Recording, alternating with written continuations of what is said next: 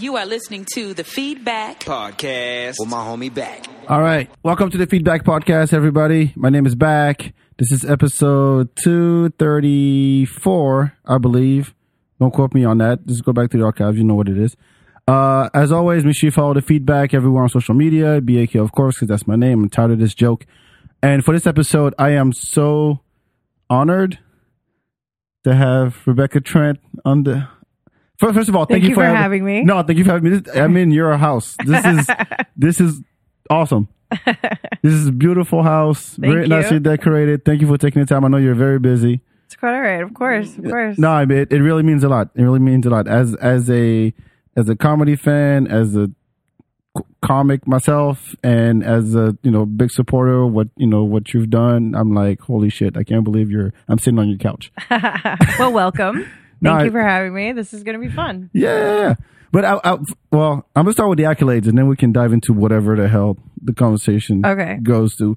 I don't know if you heard, first of all, congrats on Skankfest. Thank you. That was incredible. If you haven't listened to it, we did a whole recap podcast with Aaron Cheatham about two or three episodes back. Go back and listen to that.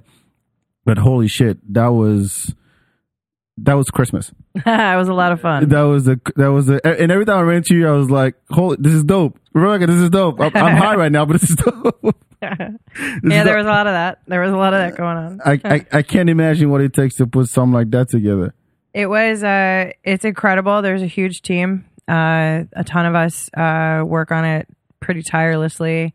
I have volunteers. I have an assistant volunteers that works for free. Mm-hmm. We have, and we got her off of a Impractical Jokers cruise.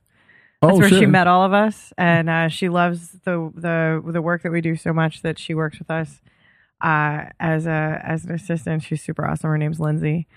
But yeah, it's an incredible group of people. Louis J. Gomez, Christine Evans, and myself, we put together something pretty incredible. I mean, it takes a team. Believe me. I can't even begin to imagine what that's like. Especially, the thing I loved the most about it is that everybody in there was a comedy fan. That's right.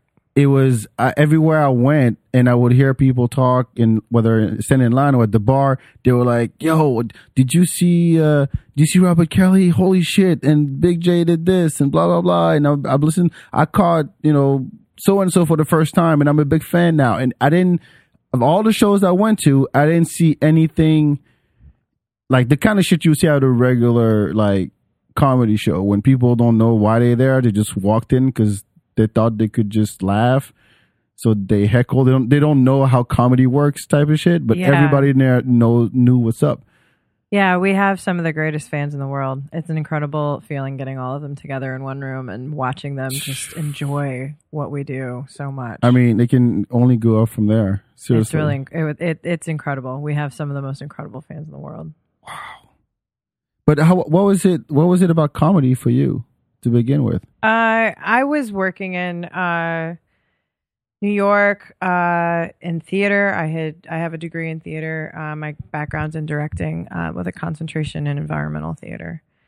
And I had a really tough time sort of justifying working in theater in Queens and not really doing anything that was like, I'm 2-3 subway stops away from Broadway, and I'm putting on these silly community theater events, and I felt dumb doing it. And as I was working with folks like musicians and with comics and with dancers and all of that, it became apparent that the most under advocated art form that we have on this planet is comedy. Mm-hmm. There's no HR department. There's no retirement plan. There's no gold watch at the end of this. That's true. Yeah, good point. And I feel like comedians need advocacy. They need somebody to advocate for them, and they need a place to become comedians, because a comic isn't a comic just because they woke up one day and decided to be a comic, which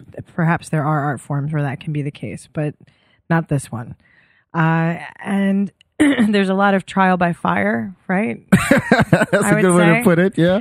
And there needs to be a safe space for comedians, for young comedians to become writers and to become comics and to start to create their voice, to figure out what their voice really is. Mm-hmm. And I see a lot of comics very early on, comics that I think are very promising very early on, sort of start to give up on themselves because they don't have that sense of community and they feel like they're just talking into a mirror or, banging their head against a wall.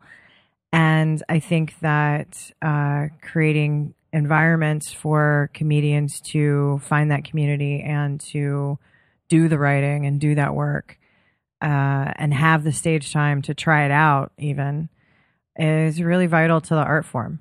And I think that I've watched comedy get better in my lifetime, and I hope that it continues to get better. And I think that the way for that to happen is for there to be more stages available for comics to do their thing. Well, was there somebody you saw? Did you know comics at the time in your theater days? And you're like, okay, I'm going to take you. The first comic that ever brought comedy into the Creek in the Cave was John F. O'Donnell. He's a comic that worked on Redacted for quite some time on Russia TV in D.C. and I think is currently living in New York City. He's a headliner. And we call him J-Fod. J-Fod started a show called Kingdom of Heaven with Timmy Williams, who is a member of the Whitest Kids You Know. Really sweet boy from South Dakota. And Johnny was a little off, but I liked Timmy enough. And I was like, all right, let's try this show. And it was so much fun. And Anthony Jeselnik and Tom McCaffrey and Andrew DeBouchet were the first three comedians of merit. I don't remember the order. Mm-hmm. I think Tom McCaffrey was the first one. But they just did this really awesome open mic called Kingdom of Heaven, and they had a comedian of merit that came up at the end. And then I eventually became friends through that show with Sean Patton, who I think took over after Timmy moved on to do Whitest Kids You Know in L.A. And Johnny wanted to take over and do 7 days a week. And at the time we had musicians coming in and doing stuff, and they were really disturbing the residents upstairs. And because we had apartment buildings above the creek. Mm-hmm. And it just sort of became clear that this was just better. And so I started working with the comedians, but it took them forever to warm up to me. I mean, Sean and I knew each other for ages before he finally, made eye contact with me and we talked to each other. And I think I was the one who I forced him after he did a set talking about his OCD. I just walked up to him afterwards and I was like, we're friends now. And he was like, oh, okay. And I just hugged him. And then it seemed like everybody just sort of like, okay, Rebecca's a cool owner.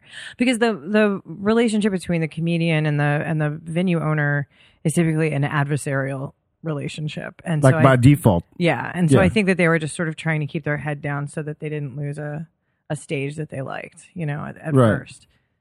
And then they realized that I wanted to figure out how to be involved and actually you cared. You make actually the community a stronger thing for comedy. So we got there. It just took a while. Well, what's a year?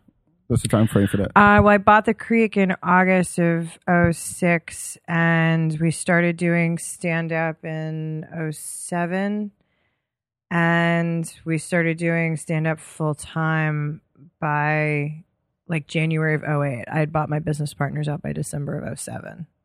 So it was and then just I you? did full comedy as soon as it was just up to me. It was just you running the whole thing? Holy shit. I had some managers throughout time, some really incredible managers, but at the end, for the last 5 years, it was just me. How did you meet Lewis?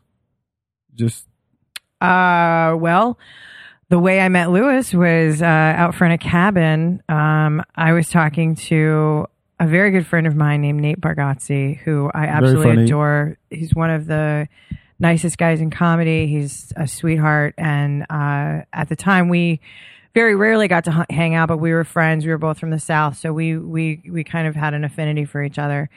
And he was just sort of usually my buddy. If he happened to be in town, he'd come to cabin and we'd have a drink together and laugh or whatever. Mm-hmm.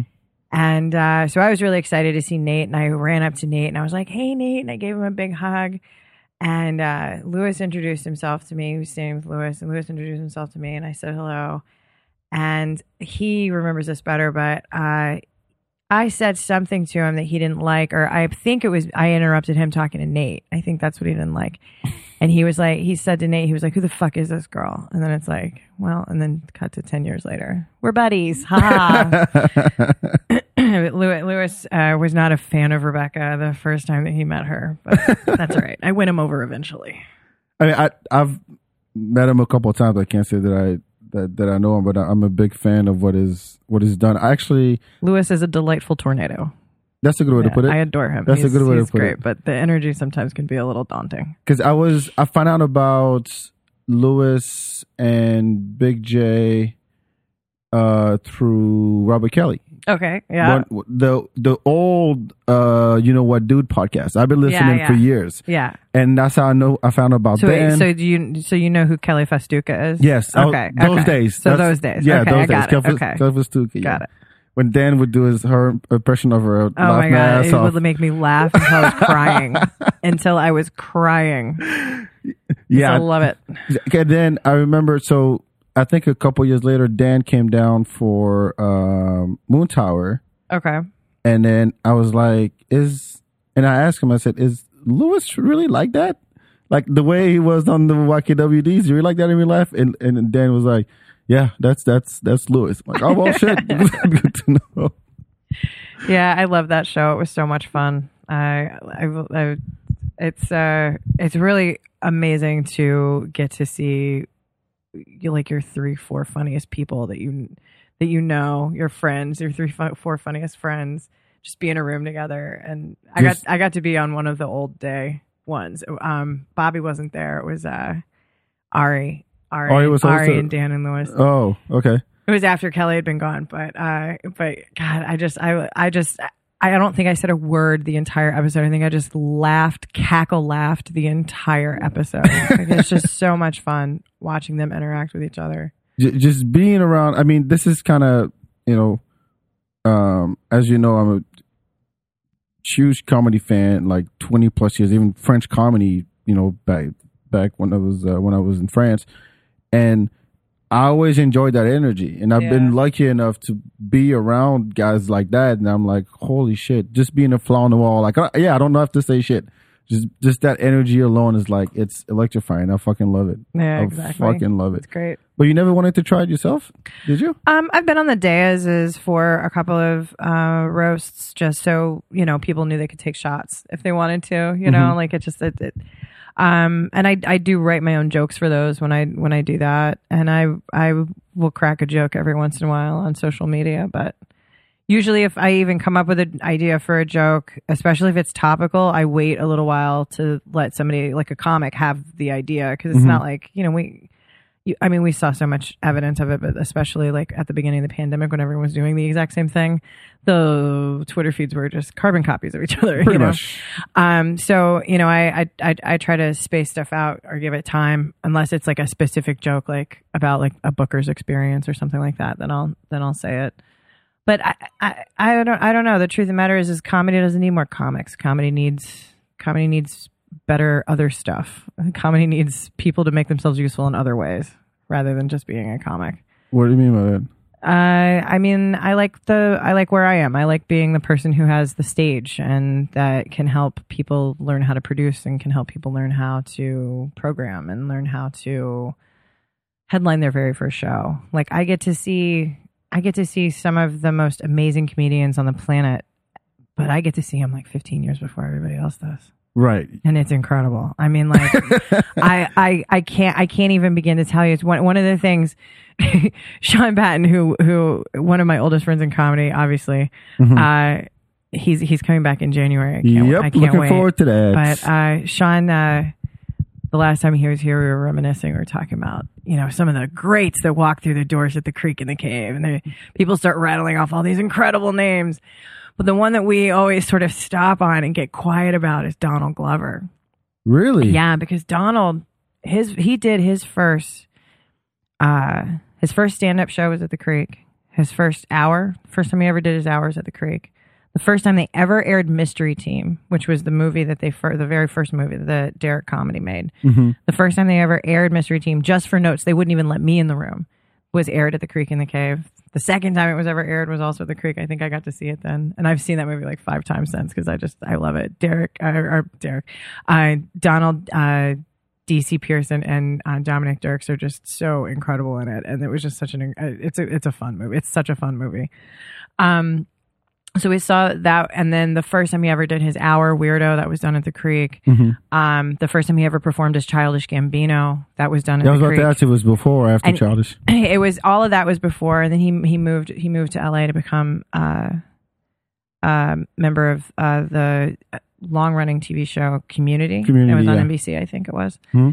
And so he did that for a few years, and then went on to like the superstar of fame, and everybody's just like, oh, he's such an incredible actor, and he's such an incredible musician, and he's such an incredible writer, and he is such an incredible, all of those things. But Sean, one of the things that Sean and I, and there's so very few people who know this, who can say this, but what we know is that you sucked. No, is that he as incredible as he is at all of those things. I mean, just meeting a true auteur is like a whole thing. Meeting somebody like he is truly gifted at all of those things, but he was so gifted at stand-up. He was probably one of the first sort of took it like a duck to water or whatever that old saying is. It was absolutely incredible watching him take the stage, watching him make that sort of transition from improv to stand-up comedy. And he was flawless. He was absolutely incredible. And it just, I remember running into him a few years later at South by Southwest. I think he was there as Childish Gambino. And I was just like, Donald, you gotta come on, just come do a crowd work show, come do this show, come do anything. And I was just begging him, and he was just like, I'm not doing it anymore.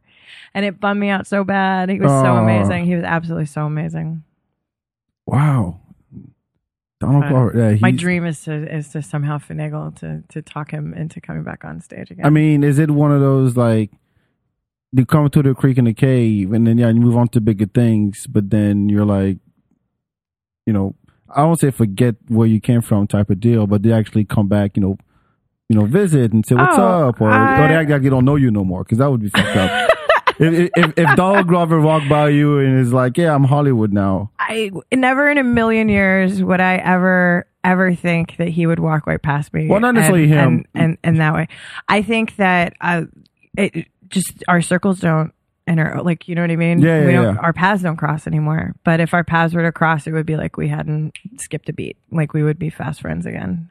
I think that that's also true of a lot of folks. I mean, I'm a military brat, so I have a little bit more of a realistic expectation, I think, when it comes to people sort of moving on or moving out or whatever. And an awful lot of my friends have moved. I mean, I lived in New York. I'm still mad at Nick Turner for moving to LA, but but the truth of the matter is that when we do, and it's rare, but when we do get to see each other, it's like we never skipped a beat. Oh, that's good. At least. So, I mean, I prefer to think of my friendships like that and not put expectation on somebody. You know what I mean? I sometimes will get bummed out if I find out that a friend's come to New York and hasn't seen me, or if a friend has come to, or if like I go to LA and like I feel like they won't make time for me or something like that. Like that stinks. But that's normal to feel like, hey, I'm here for a few days. I will say that when people come into town in Austin, they hit you up. Yeah, there's not much to do, so I think there's not nearly as much to do. So I think, and not as many people to visit, Yeah. So I think that I'm on a shorter list now, so it's easier for me to see my friends. Well, compared to New York, that I'll give you that. Yeah. I love going to New York. It's always a blast. I've told so many New York stories on this podcast, going to the cellar and all that stuff.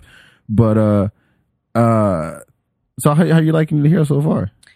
I like the outdoorsiness of everything. I think that's great. I think that we really need to, as a group, just agree that restaurants need to stay open later, and the post office needs to stay open later. There's just there's so many people here now. You know what I mean? And so I think that my my biggest issue is an issue that I share with Tim Dillon, is that the restaurants all close at 10 o'clock, and there's nowhere to get like a really nice corporate steak at midnight.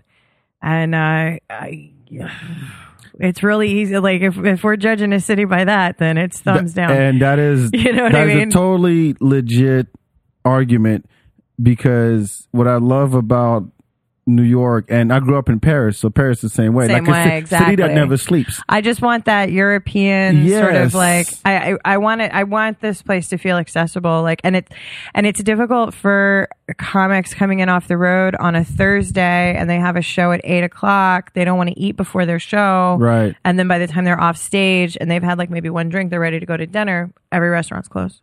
Whataburger. Yeah, 24 I mean, and I just can't keep feeding these amazing artists food from a brown paper bag. Not to say that I don't eat from a brown paper bag. I was cleaning up this apartment like a madwoman when I realized you were coming over an hour ago. Really? And yeah, and I was throwing away Wendy's bags and like, you know, I'm not judging. When there's a Wendy's around the corner, so I'm not judging, but I am saying that like it's just not okay to like have that be the only option, you know? Like even the fast food places, a lot of them close early here. I found out last Sunday that Chick-fil-A closed on Sundays. Oh, right. Well, I didn't know. I never go. That's sort of a historical. And then they've always been closed on Sundays. There was another one that, like, they didn't even let people inside. McDonald's didn't let people inside to eat. Pete Terry's. Most of them either. aren't letting people inside to eat. Right Really? now. Yeah, COVID. Fuck. At least they stopped in New York. I'm assuming that's what it is here, but they don't let you eat inside at Pete Terry's, at Wendy's. Whataburger does? I haven't tried McDonald's. Whataburger does, and In-N-Out Burger does, I think. Yeah. I haven't been to In-N-Out either, though, but I've seen people inside eating. Actually, a couple of weeks ago, I went to Pete Terry's, gathered to go, and went to Whataburger to eat it. That's hilarious. And nobody said anything. I love Pete Terry's, though. Yeah. They're my favorite out of the three. Really? Yeah, for sure. Oh, They have the best Whataburger all fries day. by far. Best fries by far, Pete Terry's. There's no question. Absolutely. Oh, absolutely. I can't believe you're squeaking at me. Have you had Top Notch? What is that? That's low up north. No. It's known for where Dazed and Confused was shot. Okay. It's literally. Is that a chain though? No, it's just one. Oh, well, no. I mean, you can't even compare that then. Why? Because we're talking about Pete Terry's is like fast food. It's like a chain. They're everywhere. Yeah, but that's burger joint. Yeah, but it's not. A burger joint isn't the same. Like you can't. What's that place over on 6th Street everybody goes to where they're mean to you? Camino's? El Camino. Yeah. You can't. That's a burger joint. You can't compare that to Pete Terry's. That's not fair. But isn't Pete Terry's from here? I think it is. Yeah. Yeah, it's a local fast food chain, but it's still a chain. It's all over Texas. Not a fan. Really? I'm deeply upset. I'm about to get kicked out of this apartment. As a new Austinite, really? That's your I have to introduction? tell you that I think that what are you siding with, that LA company? Look, I will take you to a better burger joint. Burger joint, fast food and burger joint are two different things. I can take you to a better burger. The Jew Boys is amazing. Have you been there? No, I have not. Oh boy, that's a good damn burger over there at Jew Boys over in Austin. Oh boy, I had that's a good burger. I can talk about the food here burgers. forever. Five Guys. Yeah. Five Guys is fast food. You can compare Five Guys to Pete Terry's. Okay, so yeah, Pete Terry's over Five Guys. Right? Yeah, I'll give you that. Pete Terry's is pretty good. I'll give you that. The fries at Whataburger are dope though. I still they're always fresh. So are the Pete Terry's ones. Those are hand cut. Yeah. What are you squeaking at me for? I'm about to get kicked out of this apartment to the balcony. Park you back, Pete Terry fries. But have you done anything since like? You live close. I went to Barton Springs. Yeah, well, shit. For a day, that was awesome. I went and had a really great time at Barton Springs. Let's see. I have been to True Luxe, which is a really fancy restaurant. I've been to Pesce's. Pesce's dope. I've been to. So all downtown, pretty much. I mean, I don't know. I went to. Have you ventured out of downtown? I guess is a better question. I mean, I went to like Best Buy. Like, what do you mean? I have to go shop and run errands. Well, they're not downtown. There's stuff in Domain. There's stuff off massages. Domain is a pain in the ass. Okay, let me not say that. It's just, okay, first of all, there's too many people there. It's impossible to get a seat to eat. I went to Domain, right? I was in the mood for some stupid, I can't remember what the food was. Probably seafood. I always love seafood. So I was in the mood for something and I found this place. I drove out there because I don't have, like, I'm lonely. So I was just going out. So I go and, like, I'm sitting down to eat and I asked for the wine list. So I'm clearly going to spend some money on wine. And they come to me, they give me silverware and then they walk away. And then nobody comes back for 25 minutes. Is that bad? Are you kidding me? Because you lived in France. It's different there. Yeah, dude. Exactly. Okay. I've been here long enough. Don't get me wrong. Yeah, no, I understand. But this is not, I wasn't at a bistro, so I was not expecting European service, if you will, sir. Okay. So so 25 minutes, and I watched a table get their menus, put their order in. And I watched them come and, like, refill I still hadn't even gotten a glass of water. There was nothing on my table. So I finally was just like, okay, I got forgotten. I'm gonna leave. And then I get up to leave and I realize this guy's working the bar and every table on the bottom floor. So of course you're gonna, like, lose some. You know what I mean? Right. Like so I felt bad, but I also was hungry, so I left. And I but that's kind of been my experience every time I go to Domain. It's, like, overrun. It is. And also I'm not much of a, like, looky-loo when it comes to shopping. So, like, looking at designer stuff has never really done much for me. Don't get me wrong. Domain. I lived in a Domain for 2 years. It reminds me of Miracle Mile in Long Island. Have you ever been there? It's where, like, all, like, Coach and Chanel and Gucci. Yeah. It's all high-end shit. Yeah. Like, there's a Lord and Taylor on one end, and then the other end's like even ice cream shop is fancy. Like, it's. Yeah, I mean, I love those sort of, like, as, like, a day trip experience, but that's not, like, where I would, like, frequent. That wouldn't be my local hang. Trust me, I lived there for 2 years.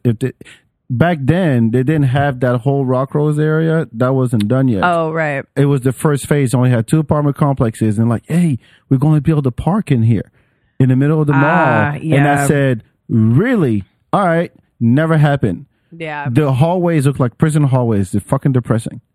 The apartments are nice. This one does too, man. All these apartment buildings but do. it's a concrete forest. That's all it is. Like, it sucks. But, well, I mean, I guess I don't know. I like, as far as the apartment stuff goes, I don't know. It seems like the Domain's the kind of place where I would, like, I don't have, like, $2,000 to just drop on an outfit or something. Like, I don't go to the shop. I feel like that's what I go to what Express. else is there to do there? Shop. You There's just eat shopping and go food. out. Like, there's nightclubs over there? Yeah. Oh, I didn't even know that. So, like, some of the clubs that are on West 6, like a Kung Fu, there's a Kung Fu up there too. Oh, they just have, like, duplicates. Yeah, and there's a what's that other one? Fuck, it's Kung Fu up there. Forget the other one, but anyway, it's the same shit. So people who live in Pflugerville and Round Rock, they don't come downtown no more. They go hang in the Domain. There's like a strip of clubs there. Okay, so that's why it feels kind of touristy. That's why. Okay, all right. Well, that kind of makes sense. Yeah, but I mean, if you want to see Austin, you don't go to the Domain. You go, like, north of campus or, South Lamar, like the old Austin. There? Local shit. Like what? Okay, like what? How would you describe local shit? Burger joints.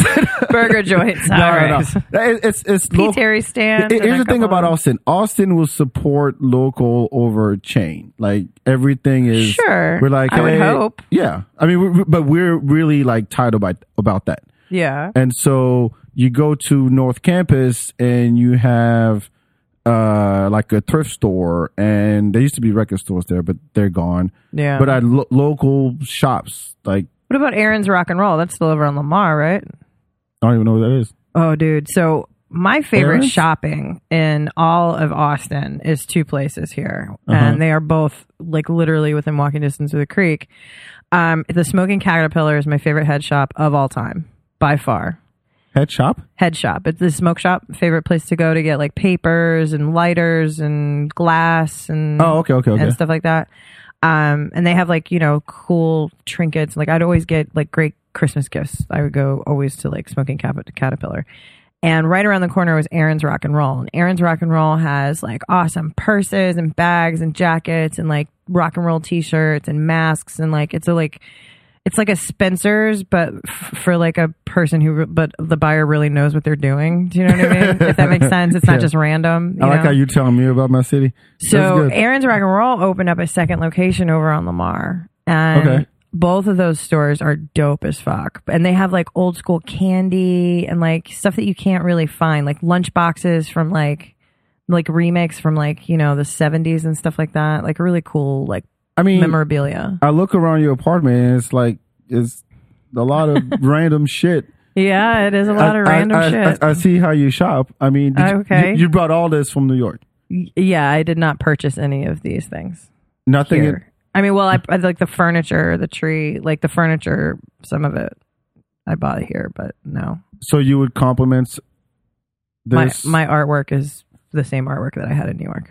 I mean, I see tea sets and bunch of books. Those are like nice old. paintings. They're from my grandmother. The books are from some of them are from college, but I'm consolidated. I used to have 12 bookcases, and now I'm down to just those. And I mean, it feels homey. So like any kind of local store, like the one you're describing, would be perfect. I dig those kind of places. Yeah, I mean, I like local shopping for sure. Like, but by far my favorite two local stores here are Smoking Caterpillar and Aaron's Rock and Roll. You've gone down to South Congress yet? Yeah. Just like where Perla's is and all that. Yeah, I love you thing on the coffee thing. Yeah. Yeah.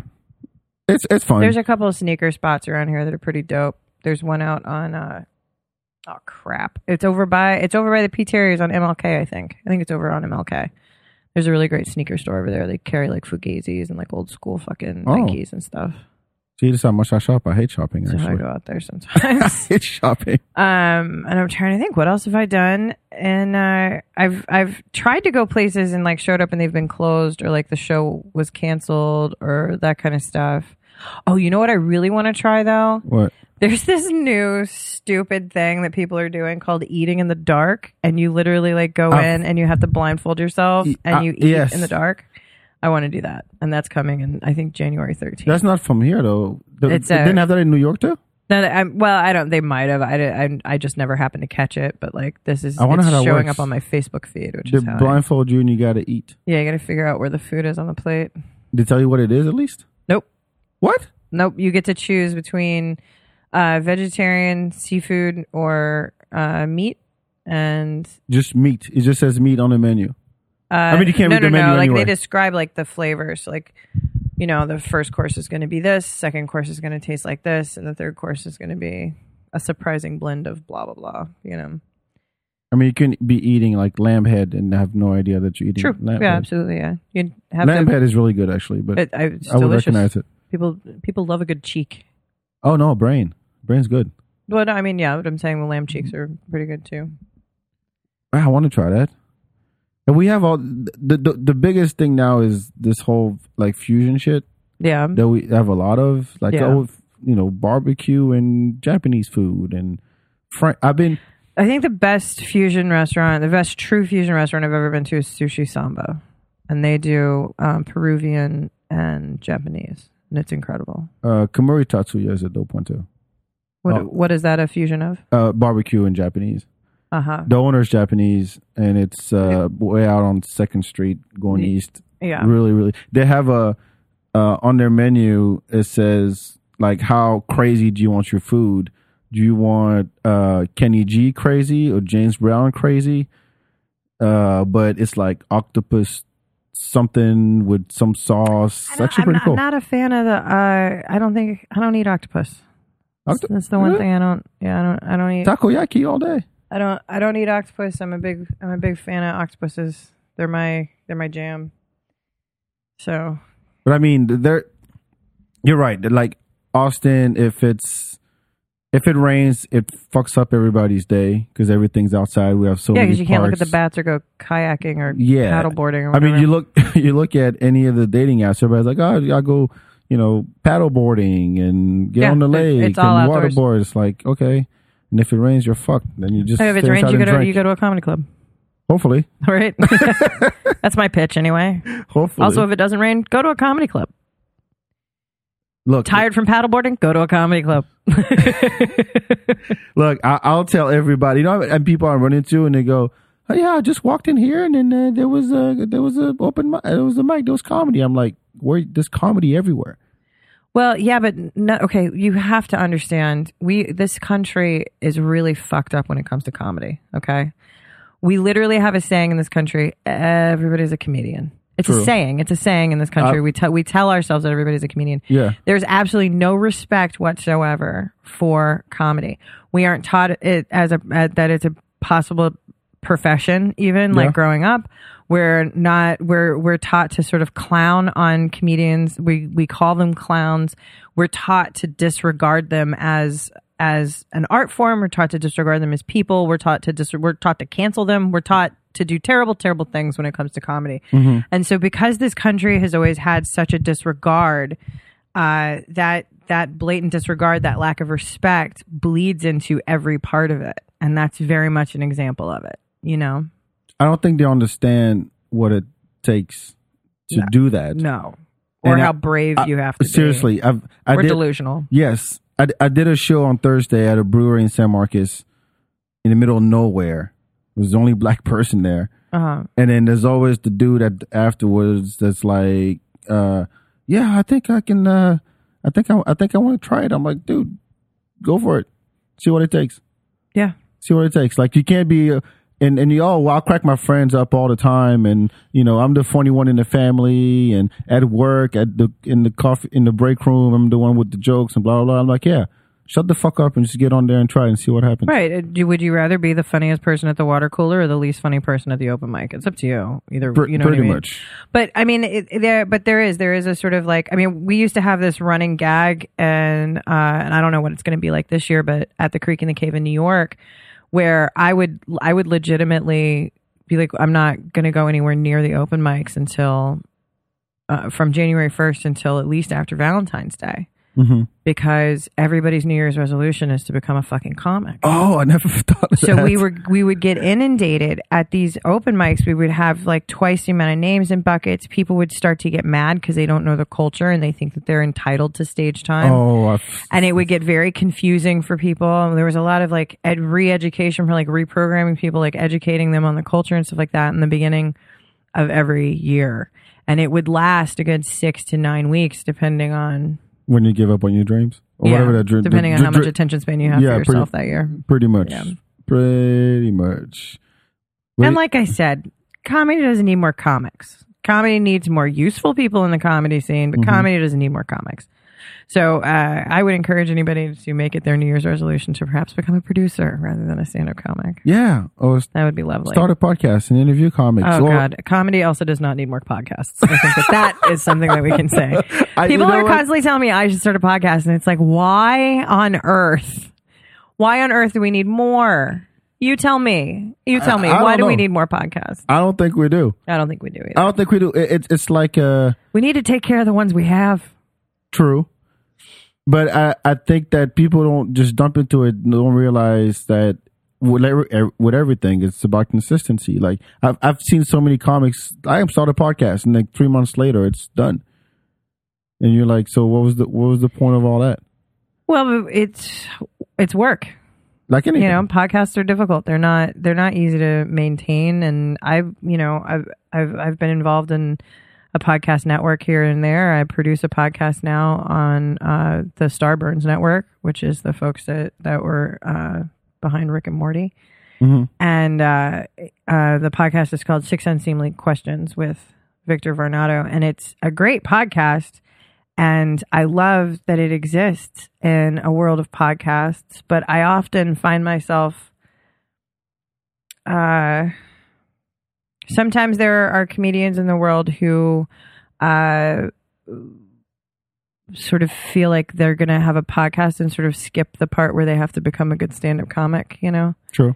There's a little bit of danger in it because it has a little bit of a karaoke-esque kind of feel to it in a way, And also, podcasts are difficult to gauge like actual material as far as like creating material for stand-up comedy. Yeah. And people will be like, oh, this killed on my podcast. And it's like, it killed with your two best friends named Booger and Snot that you do in your mom's basement, I killed on my own podcast? Oh, yeah. I mean, it sounds silly, but like, when you're new, silly. You tell yourself anything you can to keep yourself going, I think. By all means, go for it. But, But, yeah, I don't know. Sometimes I feel like it does a disservice to the delusional. True. Is that a thing? I don't know. Well, if you think about it, like, oh, I'm going to do this, that's going to propel me to fill in the blank, then yes, you're delusional. And I know. I mean, I actually was saying, absolutely. You know, I think that that people also should be, people with this dream should be doing anything they can. And so if that's, you know, part of the tapestry for you, then that's great, you know. But it can be kind of exhausting. I also think that because I also look at much like I do TV, I look at the podcast as kind of like a to-do list. So it's like the more there are, it's like, no, there's something else I have to go check out. There's something else. There's way too many. But like, also on the other hand, I'm like, oh yay, Discussing Hawk has another episode. So like, you know, it depends. It depends on where my head's at in the moment, I guess. I try. I have about 5 that I listen to. Which 5 do you listen to? YKWD. Okay. All day. I listen to Joe Rogan's every once in a while if the guest is interesting. Sure. I listen to I like the Verzi Effect because Paul Verzi? Yeah, he's great. I like Paul's joint. I used to listen to Keith and the Girl way back in the day. Yeah. Way like 2008. Yeah. And I found out a lot of comics that way. Yeah, that was their claim to fame. Yeah, Chimda and Keith are great. I love both of them. Trying to think what was the other one to rotate. Shit, I'm blanking now. I'll hop here and there. Either. So I go Legion of Skanks, Tuesdays with Stories, The Good, the Bad, and the Ugly, which doesn't exist anymore, I don't think. I'm trying to remember. Discussing Hawk, which I loved. Did you ever listen to Janelle's horror movie one? Mm-mm. That one was great. It had the coolest name too, and I can't remember it right now. It was like Don't Do That Girl or Don't Be That Girl, but it was like horror movies and like trash like romance movies and like it was really good. It was really funny. 6 Unseemly Questions with Victor Von Otto. That one, I like Marina Franklin and Yamanika Saunders both have incredible episodes, and so does Eddie Pepitone, who I adore. I absolutely adore Eddie. I'm trying to think. What are some other podcasts? Obviously, Legion. Did I say Legion of Skanks already? Okay, it was your first one. I was like, of course, it's going to be your first one. Yeah. Okay. Do you remember the 10-minute podcast? Which one was that one? That was Brian Kellen, Chris D'Elia, and Will Sasso. No, I don't. The whole, what I loved about it is that it was just 10 minutes. So they would just talk shit about each other for 10 minutes, and around 9 minutes and 50 seconds, they would start yelling at each other, and it would just cut off at 10 minutes. That's funny. That was really funny. It sounds like a funny concept. Yeah. But I'm like, I try to listen. I mean, at Skankfest, I got to see Miss Pat's live. I thought it was fucking dope. Miss Pat's really funny. That was really good. Hers is really good. The Pat Down with Miss Pat. Yes. The Loud Boys, I think they were Proud Boys. Proud Boys. No, the Loud Boys. Loud Boys. The Loud Boys, and what was there was 2 of them this year. Oh, and Dad Meat. Those were the 2 new ones this year. I tried to listen to it, and I was like, holy crap, how do you get a word in? Show. I know. They are truly loud. I'm a nerd just like them, so when they have like anime references, I get them and all that stuff. Right. I'm like, yeah, this is cool, but it's like how when you have 3 comics on and they just cut over each other all the time to where there's not really... Well, it's a learning curve. I think that, Legion of Skanks, you can listen to probably some of their earlier episodes. They probably had a tougher time figuring it out. Once you get good at it, podcasting is another thing you can't just wake up and decide you're going to do. Oh, no, just buy the equipment and do it on my phone. I mean, you can do that, but I guess my point is that there's a learning curve. Like, you do get better at it after a while. You do figure out what your audience wants, and you figure out how to interact better, how to not step over each other and stuff like that. I mean, the podcasts that used to really impress me were, if you go really back in the day, like the Round Table of Gentlemen. I don't know that one. Those podcasts, look them up. Those were all on Cave Comedy Radio. Okay. But the Round Table of Gentlemen was members of Murder Fist with Michael Che, Kevin Barnett, a handful of other comics that were regulars. And it was incredible because they would take over my office. They would have 12, 15 people in there sometimes. Wow. And they would still have a podcast that you could understand that people weren't 12 stepping all people? over. Holy Yeah, I mean, it was shit, pretty gotta be rough. impressive. Wow. Yeah, it was pretty impressive. Like the ONA days when they were all. Yeah, well, I guess this would be in between. Like O&A would be before that because that back when Infinity Broadcasting was still on. Yeah, that was ages ago because they lost their. I feel like they were taken off the air and shit. It might have been 2000. I think it was before 9/11, wasn't it? ONA? That it ended? Yeah. No, I thought he went past that. Infinity. Well, they got fired after Summer of Sam. So maybe it was the summer after 9/11. Yeah, no, it was after that because I used to listen to Mike, Don and Mike and Ron and Fez and O&A back then. They were definitely on during 9/11. That was a bonehead move on my part. But so it was like the year after, or maybe 2 summers after that they got fired. Because then all of talk radio just disappeared from New York completely. It was horrible. I don't know. My reference was always was Tough Crowd. When I found out about Tough Crowd. Like that was my go-to. Yeah, Tough Crowd was definitely I know so many people who got into comedy because of Tough Crowd. Oh yeah, Tough Crowd is by far my favorite television show that stand-up comedy has ever produced. I totally agree. I nothing comes close to Tough Crowd. The first time I ever met Colin Quinn, I literally just stood there and stared at him. Like I was like a complete starstruck psychopath. I just stood and stared at him.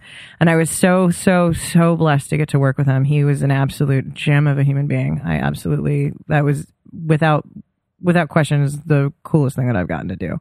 Yeah. And we got to bring, did you know that, we did a reunion, Tough Crowd? At Skankfest. Yep. Were you there that year? No. This was my first one. Oh, this was your first one? This was the first one, yeah. All right. So this is, I mean, yeah, you're going to see my black ass every year. We're going to Vegas, baby. Fuck yeah. Did you announce it? It's not announced. You're probably not supposed to tell anybody. Well, it's recorded now. It's not live, though, right? No, it's not, but we should be fine. When are you going to announce it? I have no idea. Well, we're having our meeting this coming week, so hopefully, like, this weekend. Can I ask questions about it? Oh, no. When is this going to air? Not this week, the week after. Oh, then yeah, you can ask me questions. Is the format going to be similar, like in one place? Because that's what really stood out. That's the whole thing, is that you have to have it in one place or it's no good. I just saw the Netflix one that was announced. Oh yeah, it's like 100 comics, 100 venues, and it's separate tickets. I think that's awesome. It's going to be a fun experience for the people that get to do it, and I think that there's a lot of different ways that you can do a festival, that you can do a successful festival. The way that works for us is to have it all be contained and to feel like you're inside of the world of Skankfest, Right. And I think that, there's also a lot to be said that for, a festival like JFL that is definitely more spread out, multiple venues all over the place, but you're in the world of Montreal. So there's already this sort of like magic sort of like bubble that you're inside of. So it works. But, if we're going to just be in some venue in Brooklyn, it's kind of cooler if we make it, this is Skank World. You know what I mean? Yeah. So and I think it's better for the fan experience. Oh, it is, no question. No question. So I think, for me, it feels very easy. It feels very easy to get swallowed up by larger festivals. And most of my larger festival experience, it would be, Bonnaroo and Just for Laughs and Moon Tower and South by Southwest. So those are the ones that I've. But the festivals that I think that and all of those are successful, fun, amazing festivals that create different opportunities and different kinds of stage time and different kind of experiences for the comedians that are involved, and all of them are very, very good and valid. But I have found that the festivals that resonate the most with me, that I feel like I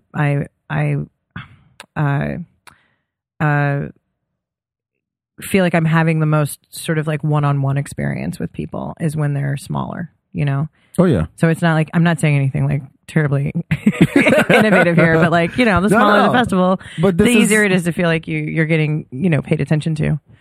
But this is how South by started. That's how Fun Fest started. I mean, all the music festivals that we have in Austin, that's how it was. And now it's these, we'll have this, this parking lot bought out by Doritos, and you have a giant Dorito machine, and then the stage at the bottom of it. And then, Well, I completely understand where you're coming from, but as a person who produces festivals, I could only hope to have a Doritos stage one day. You want a giant Doritos I'd love machine? a Doritos parking lot. I would love to, cracking the code on a 2,000 person festival is not nearly as hard as cracking the code on a 20,000 person festival. Right. I would like to be, somebody who's at the helm of something that can grow, that can still feel as organic as it is now. All right, Doritos, if you're listening, probably not. We're hoping. Actually, I think we're more of a Cheetos family. If I was guessing. Actually, yeah, Cheetos over Doritos any day. Probably, yeah. Yes, Cheetos. Yeah, I think the comics in general are more Cheetos forward than Doritos. So we'll find out. We're doing a Creek Awards on our anniversary. We open April 1st, so Yes. we're gonna start doing Creek Awards again. So that's gonna start up on April 1st. Nice. So we're gonna start making up categories and come up with like fake ass awards to give each other and stuff. It's gonna be fun. Like what kind of categories? Like in the past, like we'll do like best podcast guest, best podcast, best that kind of stuff, like the Oscars do. But then we have like joke categories, like most likely to fall asleep at the bar. Like that kind of stuff. So, like not lame like that though, because the comics are going to come up with the categories, not me. But I'm looking forward to like the nomination process and stuff, because I think that's going to be fun, and hopefully we'll get people to like truly campaign for their wins and like try and like buy people and stuff. Fuck yeah! Like put up posters and shit. That'll be fun. The fuck, that's a great idea. So, holy shit, Dan, you're already coming up on the year. Yeah, already coming up on a year, sort of. I mean, we're not even in the year that the year's coming up in, but still, I mean, we're past the 6-month mark and we're still here, so there's that. Hey, congrats. Look, seriously, it was so needed, and the community around it, just to be able to, hey, what are you doing? I was going to hang out at the creek. Yeah, exactly. And that's how fucking simple it is that people who want to create just need a place to do it. And there's something really like incredible about a stage, about how it levels the playing field. It's like, it doesn't matter where you went to college or who your dad was, or if you woke up in a fucking cardboard box that day. The stage is honest. The microphone is honest. What you do on that stage and what you say into that microphone, that is something nobody can take away from you. And I hate the idea of people not having access to a stage. I mean, even the folks that I have made clear are no longer welcome at the Creek, there's still other places they can perform. You know what I mean? Right. If this was the only stage in all of the whole town, I don't know how I would feel. Like, that would be so awful. You feel bad about yourself? I would feel awful. I would feel terrible. But, I also have to create an environment that's and it works. That's worthy of all that. Rant. The egos is still, it feels like high school all over again. Of course it does. But I mean, that's what every work environment feels like. Yeah. I mean, if you were working at Foot Locker, all the people at Foot Locker would be acting like a bunch of idiots and interacting with each other inappropriately and all that shit. You had the little crews here. They'd have little crew cliques over here. Exactly. This clique over here. Exactly. It's the same way. It's the same way at a hospital. It's the same way. And politics are worse. You know what I mean? Like, so, talking to like pages and stuff like that, like folks who work on Capitol Hill, like it's all a cliquey, nightmarish, monstrous world, because you know what? Well, the way that we acted in high school is the same fucking way we act as adults. It hasn't really changed that much. No. The only difference is harder drugs, more hangovers, and possibly kids, but most of us are fucking wising up to that shit too, so. I made my contribution to the world. My friends have children. Oh, you did? You already made kids? Yeah, I got one. You got one? How old is it? He'll be 4 next month. You like him? Of course I do. Some people don't like their kids. He has my name, so I better like him. Better be somebody. His name is Back? Yeah. Oh, boy. I recycle. Who's the mama? This girl from Arkansas. This girl from Arkansas. Does the baby live in Arkansas or here? No, she's here. She's here. Okay. Yeah, we just separated recently. But you co-parent? Yeah. Okay. It's going fine. Are you a good dad? Yeah, I'm a great dad. Are you as good as Louis J. Gomez? He's a really good dad. No, he is. I told him so when I saw him. I saw Robert Kelly the same thing. Oh, dude, Robert Kelly with Max is one of my favorite. First of all, I got to go to his. They throw a birthday party for him every year. It's really like for everybody. Yeah. And I got to go to one of his birthday party one year, and watching these filthy fucking comics with these hard, like the language of goddamn sailor, like walking in and trying to like impress a 4-year-old who could give a shit, you know what I mean? Yeah. And it's also like, you know, comedy legends walking in the door. Right. And I remember my favorite time, Dante, you know who Dante is? Dante and I were, Dante Nero. Yeah. He and I were, we were trying to make this Instagram shark balloon float through the house, and we had to inflate it and like learn how to do it, and we were putting it together, and he was like, I hope this kid like and they're all just doing it because they want Lil Max to like them, and it's so funny to me just watching these guys try to impress a baby. And I just like, I love it so much because and all they want is a little smile, and they're happy for the day, you know? I mean, I want to fast that forward. Shark was a big hit, though. I'm not going to lie. Like, he killed it with that gift. He really did kill it with that gift. That was such a cool present. I honestly probably played with it more than the kid did, but that's not the point. It was a lot of fun. No, I mean, when Bobby talks about his kid, and it's like, yeah. He just lights up. He really lights does. up, He really and it's does. it's wonderful. It's like what, and he and Don also just have they're just incredibly good. They're incredibly good with him, and it's wonderful watching Baby James and Louis J, like watching them together, and it's cool too because I get the other side of it with Jay, you know, because Jay's baby girl is 19 now, right. So, you know, she's like a whole human being. And I'm literally going like, come move to Austin. Why don't you guys get an apartment? And I'm just like, you guys go to college here. There's schools here, right? I think, right? And, you know, she's becoming this incredible artist and just this incredible woman. And so watching the human beings that comedians create is kind of validating.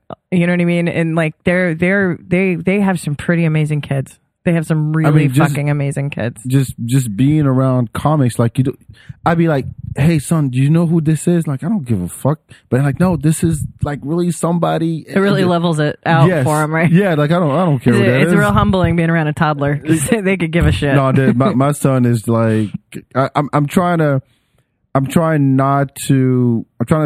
be that dad. It's like, yeah, you're the stuff that the other kids are talking about are bullshit. Let me show you some shit. Let me show you what cartoons are. Actual real cartoons, not that CGI bullshit you watch. You know, let me show you some music. Like right. I'm that dad. And I'll quiz him about it all the time. So annoying is what you're saying. Yes. You're that dad. Yes. I get it. Okay. Anybody loves it. Yeah. Of course he does. And it's smarter for just showing him music. I have there's a little guy in my life who, he's not so little anymore. He's 13 now. But my favorite was watching him sort of cringe a little at how hard the music was that he was listening to, and me going like, okay, well, why don't I show you where this comes from? Because you don't have to, music shouldn't make you wince all the time. Like it can sometimes, and that's a good and powerful thing. But also, you know, do you know who? And you know, I went all the way back. I was like, you know, let's go Django. Let's go, Muddy Waters, Buddy Guy. Okay. Like, you know, I took him back into the blues and sort of showed him sort of like and took him down sort of an R&B track a little bit. And he absolutely blossomed from it. Started listening to rock and roll, started getting into some of started really getting into Prince. That was one of my, like, I feel like I've won if I can get a kid to like really enjoy Prince or Michael or Queen or James Brown or Bob Marley. That's what I'm doing. I'm like, you'll like whatever you'll like, but I want you to know, you have to know who these people are. That's it. Yeah, exactly. That's where I'm coming from. I'm like, look, we took him to a Barrington Levy concert. Nice. A while back, and I think that like, you know, it needs to be, music and religion both needed. You have to be taught the world of it before you can decide what resonates with you and what fits with your personal, you know, with your person. And I just like, I find it very heartbreaking. I mean, like, you know, I grew up in a Monkees household. I didn't even listen to the Beatles until I got into college. I didn't know anything. I didn't know any music at all. And so, I wish that I had had a little bit of an education. You know what I mean? I kind of took it upon myself because my dad listened to, African music and Cuban music was his shit. Right. Still is. So you grew up in a world music household. Yeah. And then a lot of Fela and a lot of like... No, not even. Well, yeah, a lot of that. But my dad liked Pink Floyd. You know, that was my favorite band. He liked and I didn't even know. Like I didn't even know it. Yeah, I didn't know who they were until I bought until after I'd already bought The Creek in the Cave. I was listening to this song, which was my favorite song, and I was like, "Oh, you guys, this is my favorite song. Who's this by?" It never even occurred to me to look up who it was by. I wasn't allowed to watch MTV when I was a kid. I was never into music. I was more into stand up always. Always more into comedy, and. Everybody's mouths just dropped and they were like, that's Pink Floyd. And I was like, no shit. I think I really like Pink Floyd. And then I ended up getting to see like Roger Waters and The Wall, like 9th floor field seats. And it was just absolutely like, that was an absolutely incredible experience too. But yeah, there was never much of an emphasis of music in my house. Oh no, which is weird because my mom was a singer, but my older brother was a DJ. So he played a lot of New Jack Swing and R&B and hip hop and all of that. And then my sister came back with Doggy Style in 1993 from a U.S. trip. And I was like, what the fuck is this? And that was it. And that was it. He taught me English. Yep. And then after that, it was, Wu-Tang Clan and basically all the New York stuff. Hilarious. So, and that's literally how I learned. I talk about it all the time, but that's literally how I learned English. Yeah. It was Wu-Tang Clan, Mobb Deep, and Snoop. That's great. And then I didn't know who Run DMC was. Right. I didn't know who the Beastie Boys were. Right. But I kind of took it upon myself to actually do the research. Yeah. But anyway, I don't want to hold you up too long. You got stuff to do. I do have to go. I'm way over time right now. That's fine. Colton can handle it. All right. As always, make sure you follow the Feedback BAK. Where can people find you? I'm at Rebel Cave on Instagram. and at Creek and Cave for the venue if you're looking for the venue. We've got some dope shit coming up for today's our Christmas party, but New Year's we're doing a retirement party on New Year's Eve where you come and tell your worst joke or the joke that you've told too much, the joke that needs to be retired for 2020. I got a couple, and I believe everybody should if we're honest editors. Yeah, I've got TJ Miller and Sean Patton and Mike Cannon and Dulce Sloan and Shane Torres and Rosebud Baker and a bunch of people coming down soon. Steph Tolev is next week. Come get some tickets. We got some crazy comedy going. Sign up for the newsletter.